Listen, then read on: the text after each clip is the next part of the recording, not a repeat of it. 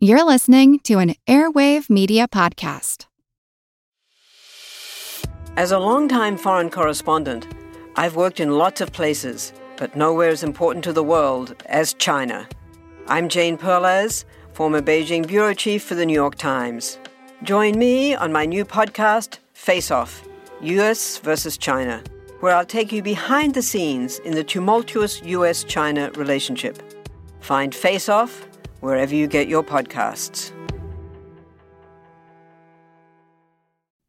Hello everyone, Takuya here. And I'm Gabby. And we are the hosts of History of Everything, a podcast which you can probably guess by the name is, it's about everything. Do you want to know why people thought potatoes were evil and would give you syphilis? Are you curious about all the stories of the terrible and stupid ways that people have kicked the bucket over the years? Do you want to hear tales about all of the different badasses of history and the lives that they had brought to life? Well, if so, then look no further. History of Everything is just the right podcast for you. It's available on Spotify, Pandora, and anywhere else that you get your podcast from. Join us for some fun and just see how weird and wacky history can be.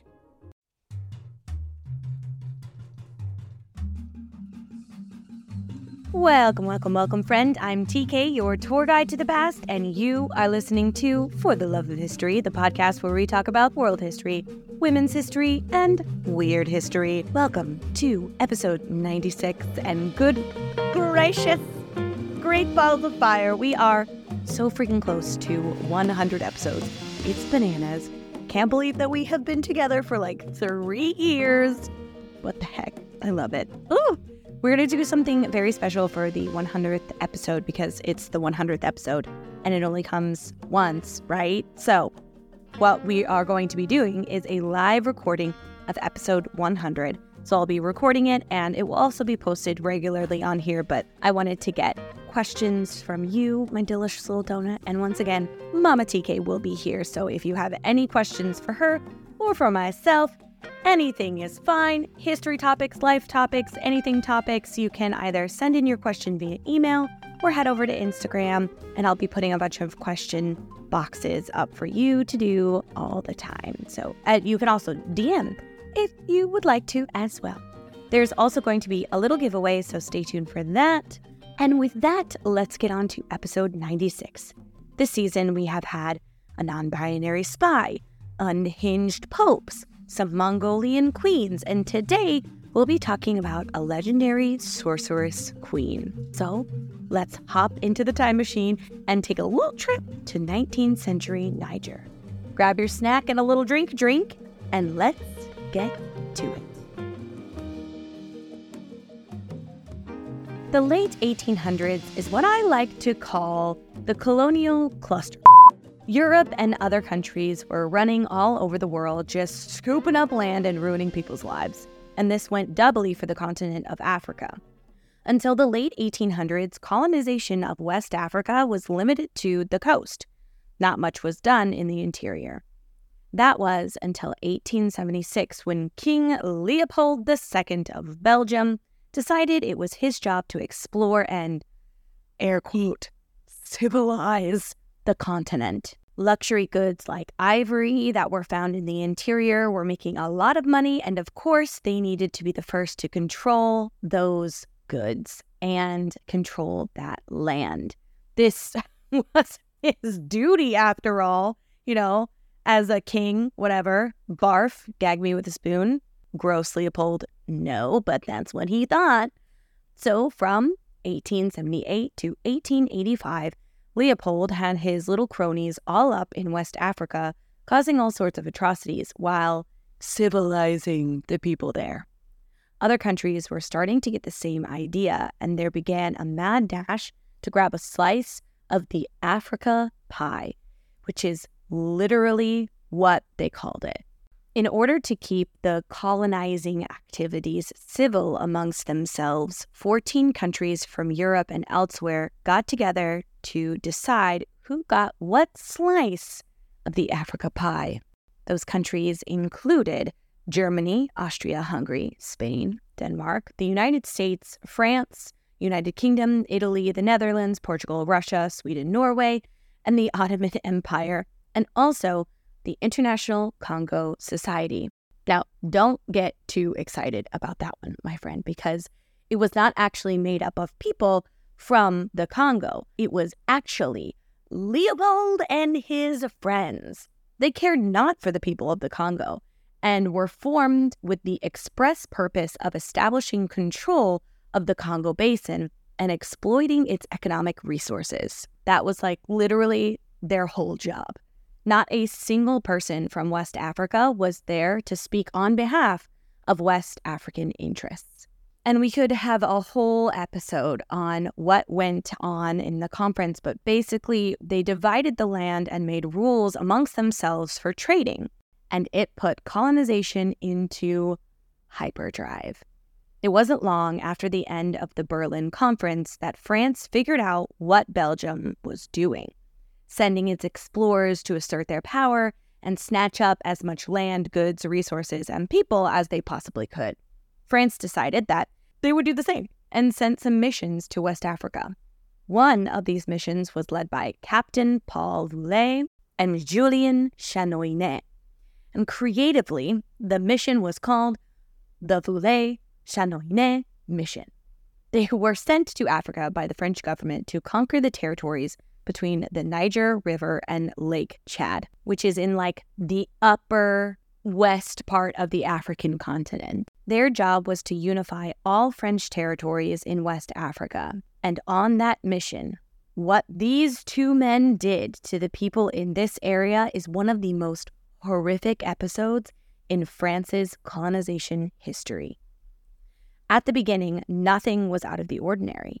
They didn't meet much resistance when it came to claiming the land between Niger and Chad. Usually, the villages and kingdoms would surrender and the mission would move through. That was until they heard of the Anzu people and their sorceress queen.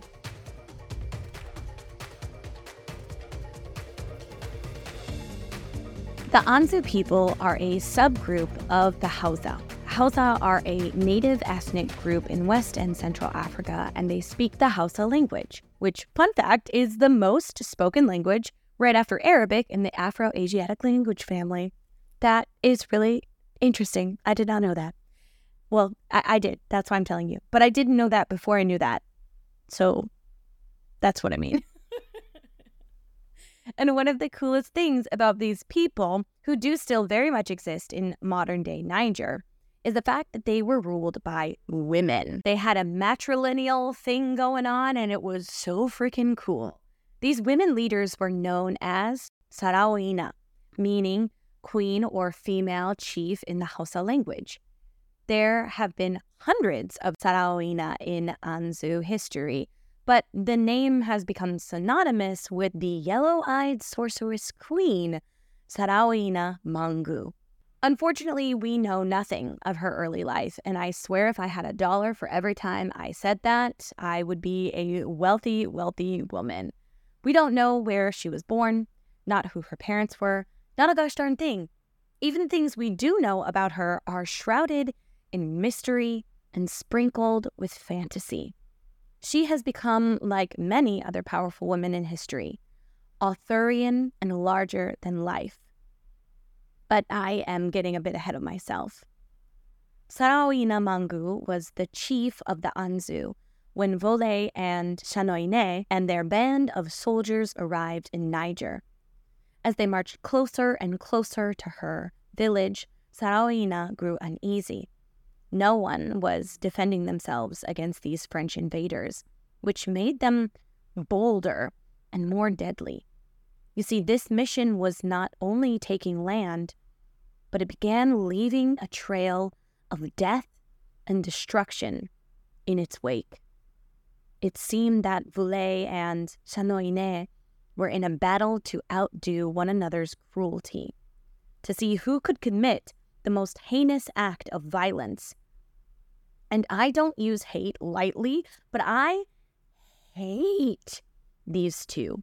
They are the official garbage humans of the season. I swear to you, they are the worst, the mayor and governor of Garbage Human Town, for the things that they did to the people of Niger. As the mission advanced, it seemed like these two demons in human form could not be stopped. Village after village was burned to the ground with little to no resistance. And here's the kicker. Their mission was not supposed to go anywhere near the Anzu village. But when they heard of the legendary panther queen, Sarraounia Mangu, they abandoned their orders and made their way straight to her, which the audacity and just the stupidity. What the heck? I hate these two. I truly do. I truly do. Sarraounia Mangu's reputation preceded her. She was not new to defending herself and her people. Years before this, she had successfully stopped the Tuareg, who attempted several raids on her village. And then she fought off the Fulani people who wanted to convert her people to Islam since they were an animistic culture, meaning they believed the gods were in nature and animals. She defeated both of these attackers on multiple occasions, and in the end, she created peace treaties with them. She was known as the legendary Panther Queen, and if she could defend her people against these two groups, then she could do it again against the French, right?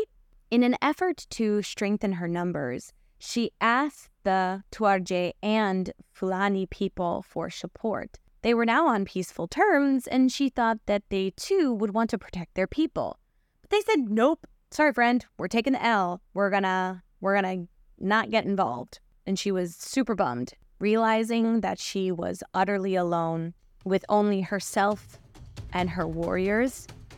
Sarraounia began preparing. Much of what comes next is a mix of oral history, mythology, and diary entries from the soldiers and officers that fought in what would come to be known as the Battle of Mangu, which was the name of Sarraouia's city. It is a fact that when the French came to the city, they were met with a force unlike they had ever seen since arriving to Niger. This was the first time the French mission had lost so many people in battle. The Anzu and their Panther Queen were relentless, and in the end, the French retreated. The only official French military record of this battle, however, was how many bullets were used in the battle, which is just, I have no words for what it is, but it makes me mad. It makes me very upset that the only thing they did was write down, well, we used this many bullets. GTFO. I just can't. I can't with them. So the French retreated. They were like, we gotta get out of here. And they should have stayed away. They weren't supposed to be there in the first place. And the garbage humans should have gone back to their mission. But they were so consumed with whatever bloodlust had come over them that they returned soon after they retreated. However, when they did, they found the city was a ghost town. Not a soul in sight. Not a chicken, not a cat, nor mouse. Some even said the birds and the bugs were gone. The whispers began that the Sorceress Queen had used her magic to whisk away her people and every living thing in the city. The mission made camp inside the ghost town, and just when they thought that they could let their guard down, Sarraounia and her warriors emerged from the darkness and raided their camp. This happened night after night. No one could rest. Morale was at an all-time low, and conscripted soldiers, mostly African men forced to join the French, fled the city. And it's also said that some joined the Sorceress Queen. Others were so frightened by the nightmares that they had that they simply vanished or ran away. Word of Sarraouia's supposed magical powers spread through the camp and made their way up the ranks and all the way back to France. These rumors weren't the only thing to make it back. The tales of the unspeakable acts of violence and cruelty by Voulet and Sarraounia reached the ears of the top French military officials. They were appalled and quickly sent out a local governor to put a stop to the madness. Freaking finally, thank you. But by this point, the mission had collapsed on itself. Soldiers were gone, the officers ran amok, and the two top garbage humans themselves had gone too far. When the governor arrived, Voulez shot him and renounced his French citizenship. Because I can't even talk. This is so crazy. So Voulez shot the governor that came, just point blank, shot the guy, killed him, renounced his French citizenship, declared himself a black chief of a new empire, which is so fucked up on so many levels that I, once again, am rendered speechless at the audacity, the disgustingness of this human being. And throughout this whole time, Sarraounia and her warriors never let up on the guerrilla warfare, raiding and fighting nonstop. In the end, just 3 months after they arrived in Mangu, Voulez and Sarraounia were assassinated by their own soldiers, fed up with the constant attacks and unhinged behavior. This mission never did take the Anzu people, and according to legend, after the fighting was over, Sarraounia transformed into her spirit animal, the panther, and disappeared into the forest, never to be seen again. She had used the last of her magic to save her people and left the human world behind. At least that's how the legend goes. Unfortunately, we will never know what really happened to this legendary woman. Colonization wiped out the oral traditions of the Anzu people. In the battles that followed, many storytellers and traditions were lost. But a good story never stays hidden for long. In the 1980s, her legend was reborn in a novel by Abdoulaye Mamani, and later in a movie. Her name and image now appear in countless songs, ballads, works of art, ballets, building names, and even gas stations. The Sorceress Queen may have slipped into the night like a panther, but her memory will surely never fade. Well, dear one, that was a short and sweet episode. I hope you enjoyed it. There truly is not a lot of information on Sarraounia and this event in general, but what does remain is fascinating and definitely should be told. For our final thought today, I have a movie recommendation for you, and it is the movie about the Panther Queen herself. I know this is very, very much a historical fiction, and it was made quite a long time ago, but it is an excellent movie that gives a really beautiful insight into the Anzu culture, and it's actually available on YouTube, which is great. So I will put a link to that in the show notes below. It has English subtitles, so you'll definitely have to sit down to watch this one, but unless you speak the Hausa language, then you don't have to. But if you don't, the subtitles are great, and it is for sure worth the watch. So I hope that you enjoy it. Well, dear one, we have come to the end of our episode. Can we consider this an Empress Baddie episode? I think we can. And maybe an honorary Empress Baddie. Yeah, why not? We make the rules here, so we can do whatever we want. So yes, honorary Empress Baddie episode. So I hope you enjoyed this Empress Baddie episode, and if you did, please consider sharing it to your other history BFF or with somebody who you think would get a kick out of this episode, because word of mouth is super helpful and a really great way to support the podcast. You can also support the podcast in other ways by writing a rating or review, joining Patreon, getting some sweet, sweet merch, or going the free 99 way and sharing for the love of history on your social media platform.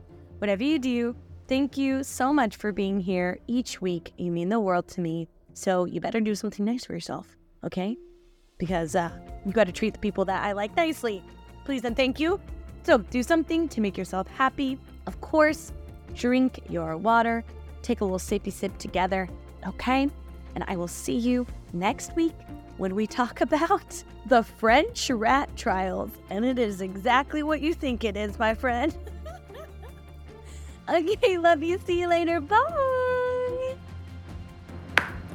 Why is there a metronome right now? Oh, okay.